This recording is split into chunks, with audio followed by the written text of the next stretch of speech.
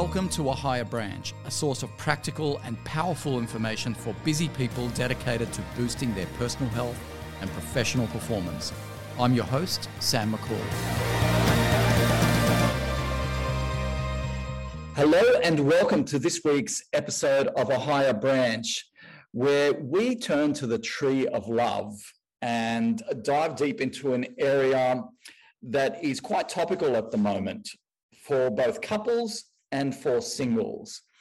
Now, before I continue, I want to read a passage from my book, A Higher Branch, on the chapter of the Tree of Love, which will give us a nice context for why this area is so important before I introduce my next guest, who recorded last year with me in the top 3 most popular podcasts for 2020. So I'm very excited to be introducing her to you. But first, I just want to read this passage.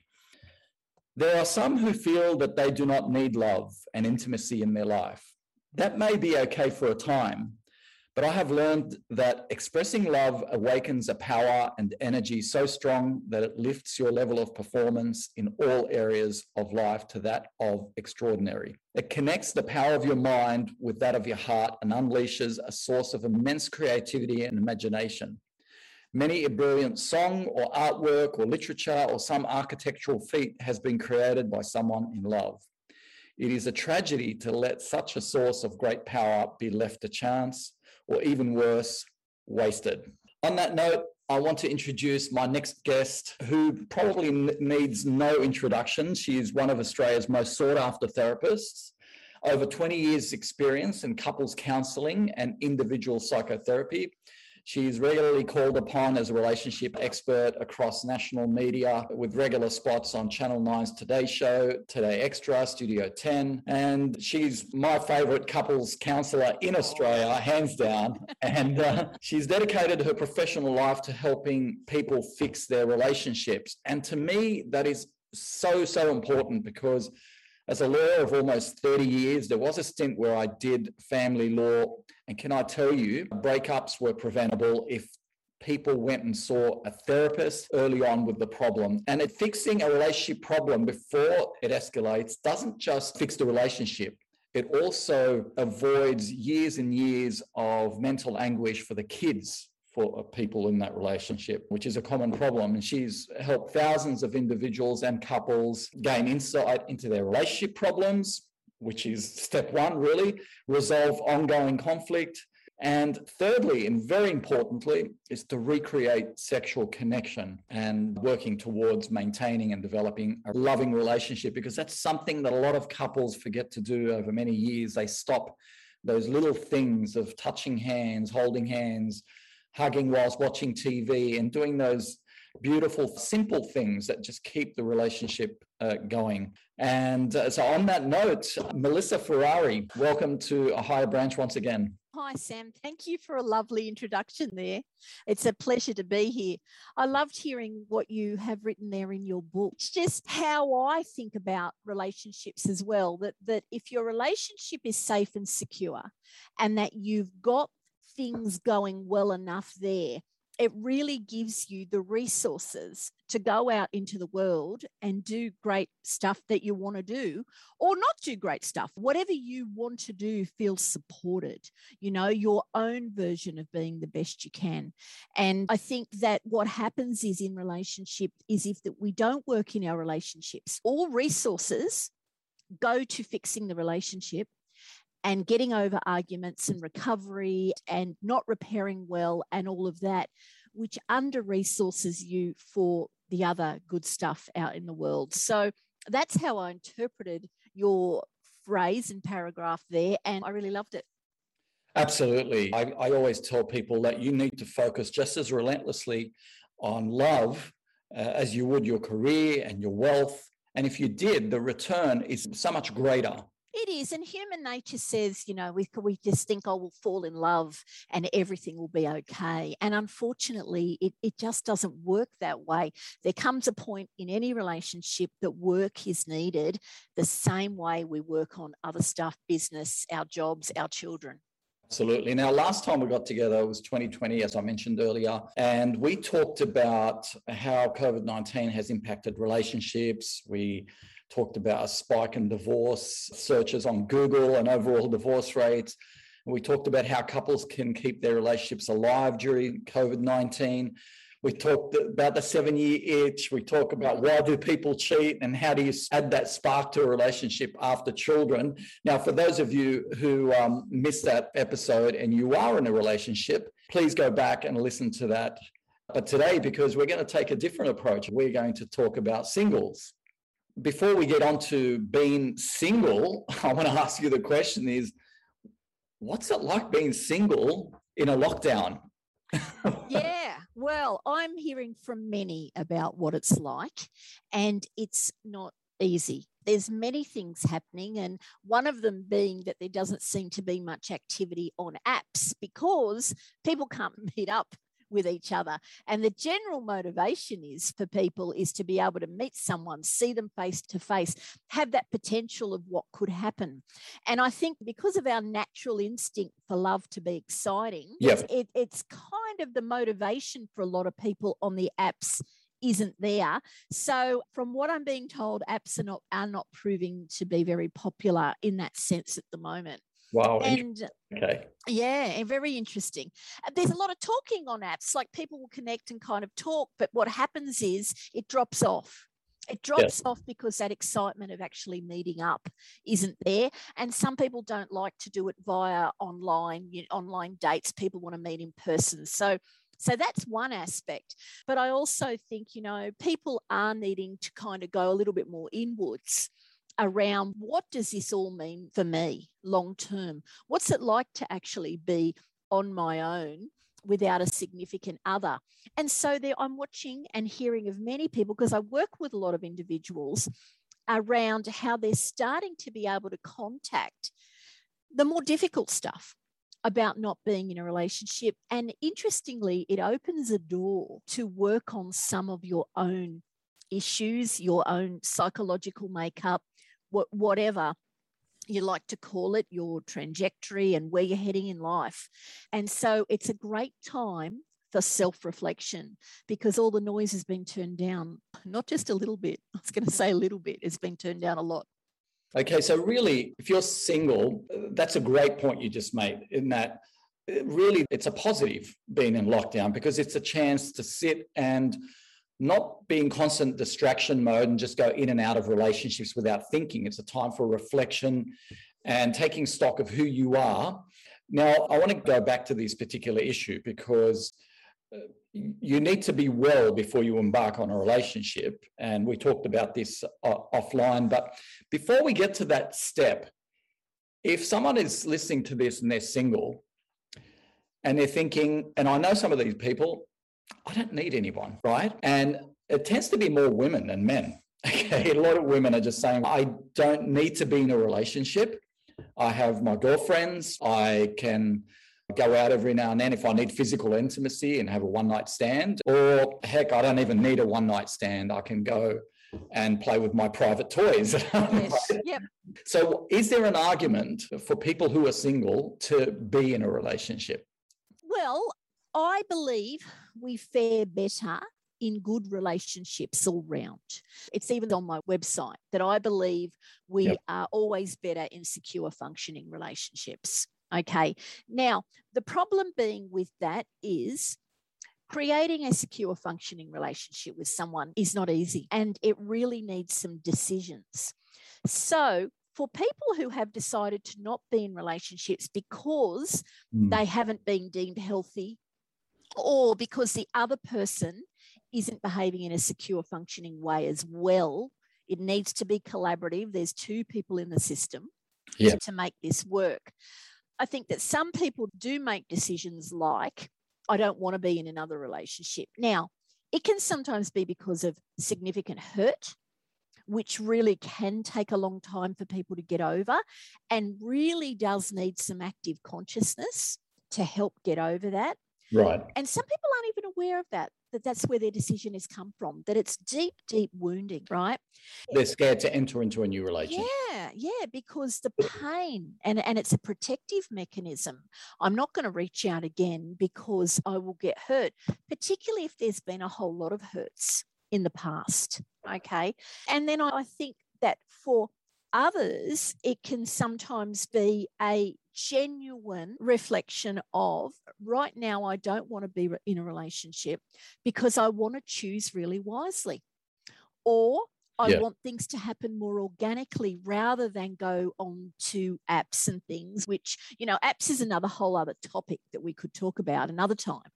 But people are becoming more conscious around having someone enhance their life. And what does that look like? Yes, absolutely. So I guess for people who do have that emotional baggage, if you like, where they have been hurt in the past. Incidentally, I recorded a great podcast with Dr. Guy Winch on this topic, who gave that talk at TED called How to Fix a Broken Heart. We can talk about that briefly, but if people want to do a deep dive into that, go back and have a look, because you really need to heal the past to move on to the future. I mean, that's the cliche for psychotherapy, right? But it is so true. You can't enter into another relationship if you're carrying mistrust, suspicion, doubt into that relationship, where your default position is that they are guilty until proven innocent. And a lot of people will enter into a relationship like that for physical need, but emotionally they're not committed because of that doubt, that insecurity, that distrust. So it's a very, very important point. So on that point, then, what is the best piece of advice that you can give people about healing that and dropping that baggage off at the next bus stop before you move on? Okay, so I have a few thoughts on what you just said. First of all, is slow down. That is my biggest piece of advice, whether you are a couple or an individual. And the reason being is because love is such a potent cocktail of those hormones going through the body and that excitement, being compared to being on cocaine, it is a very euphoric kind of feeling. And so there is that natural instinct to chase that and want to feel that way. But what people tend to do, and everybody does it, is go too fast into the relationship and they don't know who they've got. Okay, I love that point. Because I'm up to episode 7 in a show called Bridgerton. I don't know whether you've seen it. Oh, look, I'm going to watch it, but I haven't. But everyone keeps telling me to watch it. It's next on my list.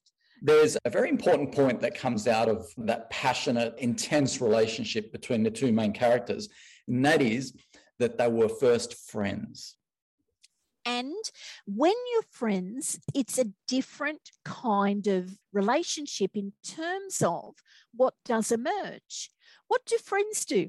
Friends share more of their vulnerabilities in terms of the negative, like, I'm not good at this. Can you help me? What are your thoughts on this? I find myself doing all kinds of crazy things people sometimes do. Why am I drinking 9 o'clock in the morning? Whatever it might be, but that's giving information around the person, because there isn't that pressure of having to impress, to get it right, to catch this person. And so there is that different kind of vulnerability. Now, there's something I want to add that's important, and this is where I don't know if we do differ, Sam, but it's just a thought that I have around this is I think you can enter a relationship with people with all of your mistrusts, your doubt, your baggage, all of that kind of stuff. But there needs to be a collaboration with that other person around how you're going to do it.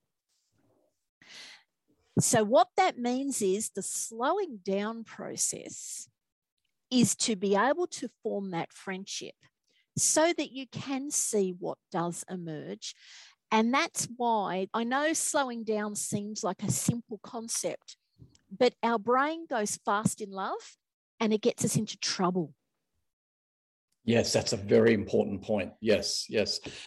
So being friends slows you down. It slows you down a little bit and it helps the other person emerge. And the way I put it, until you know who you've got, because people hide. in the beginning. Unfortunately, it's natural instinct. And what is it about? It's about attraction. I want to look attractive to this person. Yes. I don't want them to know the stuff that they're going to learn when we move in. Yes. Right? And which is a form of deception, really, which comes out in shows like Bridgerton or Jane Austen's novel, which is frowned upon back in that era, but now to be accepted. It's not deliberate. None of it is deliberate. You know, we are human beings. We make mistakes. We're flawed. And I think that more of an acceptance of that when you're going into relationship and sharing with someone, this is my past. Maybe I've had a history of depression. Maybe I've had I find that anxiety comes up for me and it's at these times. It takes a lot of courage to do that. It does. And you're really, exposing your vulnerabilities. Yes. And people who are listening to this right now who are single are probably thinking, well, if I disclose all my luggage, all my past, there's a fear that this person's going to walk away. Exactly. And I don't like to just say, oh, well, if they walk away, that means they weren't worth it. That I don't think that that's true. It's really about finding somebody that does have that same consciousness of relationships and have understood that when you're going too fast, it does get you into trouble. And so it's a maturity. I think it's a developmental jump in people to be able to do this. But I do think it's really possible. And to do that is just to slow things down. So I love that point, by the way, because to me, it's no different to fasting. Right. Fasting from food, we all know about. For me, meditation is fasting from thought. Yep. And I talked about in the past for people in a relationship who want to rekindle that fire to sometimes fast from sexual intimacy, physical. And so slowing down allows you to fast from that addiction of, I just want to get from A to B, and B happens to be where sexual intercourse happens.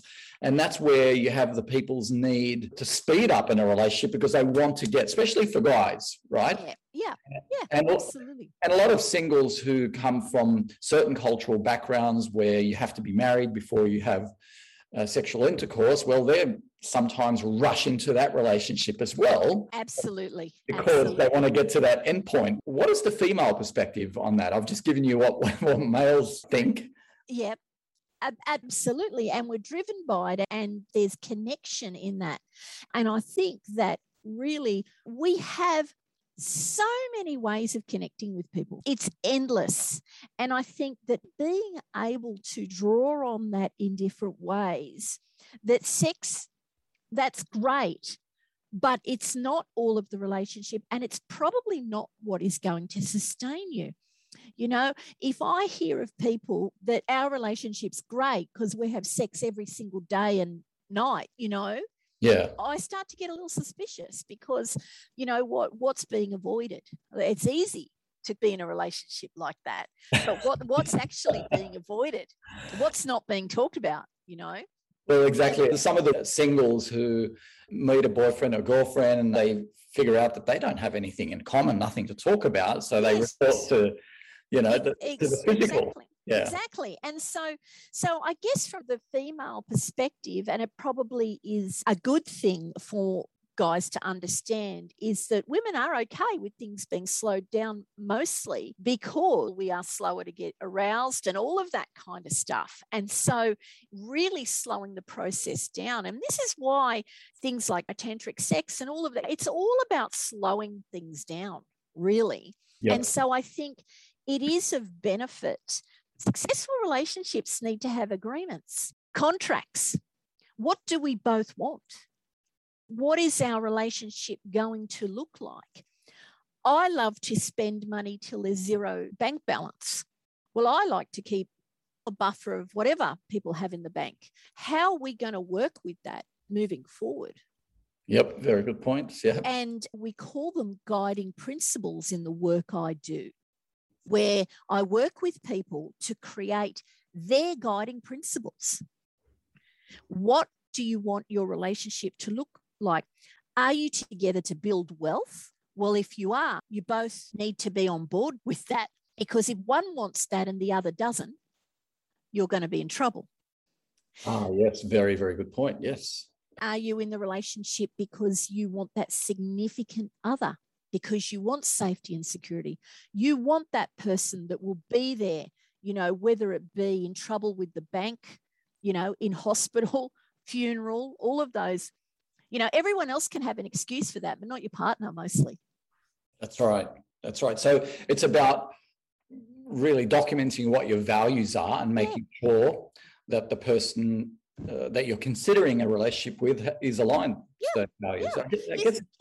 You think about a couple who have an idea of retirement. One wants retirement where we're living in a little hut or a shack by the beach because I love the beach, whereas the other one's thinking, I want to live in the suburbs in a luxurious home. Now, they are going to run their life differently for decades. Yes. And then get into trouble. I'm laughing because my wife, she's a country girl. She loves the farm life and everything, and I love the city life. So as a compromise, now we have both a city pad and some acreage, and that's the compromise. So sometimes you need to compromise to get into a relationship, because if you have a checklist of what you want. And I have a lot of friends who have been single for a long time and they're just so fussy. And they have these checklists in their mind. If someone does not measure up to each one of those boxes, those tick boxes, they're eliminated. Right. And so do you want to know my thoughts on that? Please, yes. I think it's not a good idea. And it's because the biggest thing, I think, remember, this is all what my understanding of how the brain works. Relationship is always going to be better when safety and security is paramount, meaning you are my emotional support. You are my go-to person. You're the person I go to when I'm distressed and that you'll help me. We have an agreement that you'll help me when I'm distressed. Yes. These kind of things, you are the first person I tell things, not the second, third, or fourth, right? They are the kind of things that would be on a checklist for someone who really wants emotional security, which is really what relationship is about, right? Yep. And so when we're kind of sizing things up, a woman might say, I want a guy with a six-pack, or a man might say, I want a size 8 model, whatever. Yep. Or I want somebody who's successful in business, things like that. Those things are great. Yeah. But if your principles of relationship don't match, that will be a problem down the track. And I think the biggest strength that I have as a couple therapist, without kind of sounding, overinflating how I work with people, is I'm a great forecaster. I love that. Yep. I can forecast where people are going to end up, and that is my treatment plan, is to make sure that doesn't happen. So that's how I work with people. That's beautiful. In a way, that's how I work as a lawyer as well. Forecast worst case scenario and try and prevent that. So exactly. Okay, so that in mind, have you counselled single people? Yes. And what is the most common challenge then amongst singles? Is it, do they come to you after a breakup and they've become single, or they come to you because they've been single for a long time and they want to get into a relationship, which is the sort of context for this podcast? Yeah, both, really. They come in and there can be great pain because they've just broken up, and it's like, why did she do that to me? Why did he do that? What happened? There's a big processing, because what's happened is you had an image of the relationship and that's been smashed through. So you sometimes need someone to be able to unpack that with you, because the illusion is gone, and what I thought was going to be isn't. That is trauma. It creates a trauma. Yes. So people become they're not centered, because they're actually experiencing the trauma of either it be betrayal, being hurt, sudden divorce, whatever the issues are for people. And so they are in that place. And then people who have been not with somebody for a long time, they're asking why. Why can't I find the person for me? And so that's when I would work with them again about what are your principles? What are you looking for? And part of my job will be to help them understand, what does relationship really mean? Why be in a relationship as opposed to be on your own? Yes. Yeah. I mean, we did say early on that it is better to be in a relationship, and research Yes. also shows that people in a loving relationship, a functional relationship, live longer, right? The They have research. 35% less disease and sickness. Yeah, and happier generally. Yes. So it's a double-edged sword relationship. It can be great when done right, or it can be your worst nightmare, right? A relationship can make you sick. A bad relationship can cause significant trauma and make you emotionally and physically unwell. And so that is not what I'm talking about when I talk about being in a relationship that helps you resource to go out into the world. So you really have, the spectrum is great relationship where you're happier, live a longer life, a bad relationship, which has the opposite effect. Being single is stuck somewhere in the middle, isn't it? Where you're turning to both thinking, well, do I take the chance? Do I take the risk on love? Love is risky. Yeah, okay. So I want to then go back to the question of, well, do you need to be well before you embark on a relationship then? What does that look like? Okay, so naturally, if you are someone who you're aware that you are abusive in a relationship, you are doing stuff that destabilizes the relationship, you're known to be unfaithful, and you're entering a relationship with someone who wants monogamy, or if you are someone who does have a criminal tendency, all of those kind of things, they are things that very clearly you need to be working on before you enter a relationship. Okay. Right. So I want to make that clear that anything abusive, that's not what I'm talking about here. Yes. Of course. Okay. What I'm talking about is people who have history of maybe grown up with an alcoholic mum or dad, came from a divorced family, had a father or a mother who may have abandoned the family for a little while. You know, all of those kind of traumatic events that have caused people to not trust love so much, to not be sure relationship is the best thing for me. Right, okay. Okay. Yep. So I think that if you do find the right person who does have some awareness and consciousness to their own history, you can together work that out. Right. Yep. And the key is repair, because I'm going to do stuff where I don't trust you because of my history. Right. Right. I may be someone who's going to check your phone, which is really big no-no for most, right? But I'm letting you know that's what that creates in me. Really? I don't acceptable in any relationship. No, it's not acceptable. Yeah. But think about it. It's interesting. Think about it. If you are in a relationship and you are suspecting that your partner is doing stuff behind your back, right? And you follow the rule of no one should look at each other's phone and all of that kind of stuff, that's great. Yes. If you're both doing the right thing. But a person who has invested their life in you, you have a responsibility to not do stuff behind their back. And they are probably going to go looking if they suspect that you are. Absolutely. And that's because of self-preservation, because you're not playing the game that we promised each other that we would. Okay, it's a very good point. Yep. So is it right or wrong? I'm not saying whether it's right or wrong. I'm more talking about why people end up there. Yes. I guess once they end up there, then it makes it right. Yeah, well, and it's like if we're both invested in our relationship in a collaborative, safe way, we both know we're not doing stuff like that. But if you're going to continue to break that deal with me, well, then I am going to get suspicious and I am probably going to have a look because we've not got the same agreement. Yep. And you agreed with me that we were monogamous, if that's what people choose. Yes. Yeah. It's a very good point. Yep. There are some people, I've come across couples, not that many, probably 2 couples in the last 10 years who agree to be in an open relationship.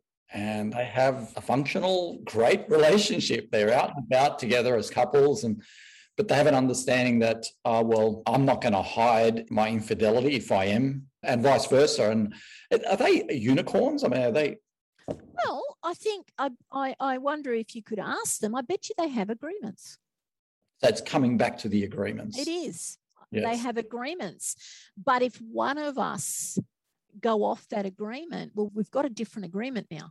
It's like we're now, if you are somebody who, maybe there has been some history where you do something wrong in the relationship, well, maybe we'll talk about it once. And maybe I will allow, I didn't know that it was so modeled to you that infidelity was okay if you came from that kind of family. Well, maybe we might work with that once. Yes. Depends on what your boundary is. Depends if you're someone who's not okay with messaging someone, well, then they've broken the trust. Some people don't see that as a big deal. So how do you work through these agreements then? If you've met someone, you're single, there is no manual out there. Do you think it's proper and prudent for couples who are considering a long-term relationship with someone they just met to sit down and go through these things with a therapist such as yourself? Yeah, absolutely. You can go through it. We call them guiding principles. The approach I use is PACT, the psychological approach to couple therapy, by Dr. Stan Tatkin. And he has written a book called We Do. Okay. And it's We Do. And it's for people who are getting married. Yes. To be able to work this stuff out before the day and have some clarity. We make too many assumptions in relationships, unfortunately. We make an assumption that we're getting married, we're definitely monogamous. Whereas one's thinking, well, monogamous for a few years, but then maybe if one of us strays, that's not technically an infidelity because, the relationship's cemented and we're okay. People can think all kinds of things around what they're going into. And so the idea of this is you can come and see a therapist who is PACT trained, Dr. Stan Tatkin's work, and do some guiding principles work. But the process is not a difficult one. It's just writing down what means a lot to both of you. Yes. And then bringing that together. And if you see huge discrepancies, you've got to think about what you're doing. The deposit on the reception house, you might have to go get it back, I would love to be a fly on the wall in one of those sessions where the one turns to the other and says, really? That's what you want? Like one of them might say, well, I want 5 children. The other one says, I want no children. Exactly. They didn't know that. No, because the natural human response is love will see us through. We will be able to sort that stuff out. And unfortunately, we all know the feeling on a bad day where you don't love your partner as much as you think you do because you're having a bad day. Yeah. They are difficult days to work things out, and it will happen. Thank you for listening to part 1 of my interview with Melissa Ferrari. Now, stay tuned for next week's episode where we discuss topics such as how do you know when you have found the one? When do you know when to have sex and get intimate with someone you have just started dating? And how do you know it's time to commit to that someone long term? And how do you prepare to meet the parents? We discuss that and many other thought-provoking tips and insights into being single and entering into a new relationship. So I hope you can join me next week for what promises to be an epic finish and part 2 of my talk with Melissa Ferrari. Thank you again for listening, and until next time, live consciously, my friends.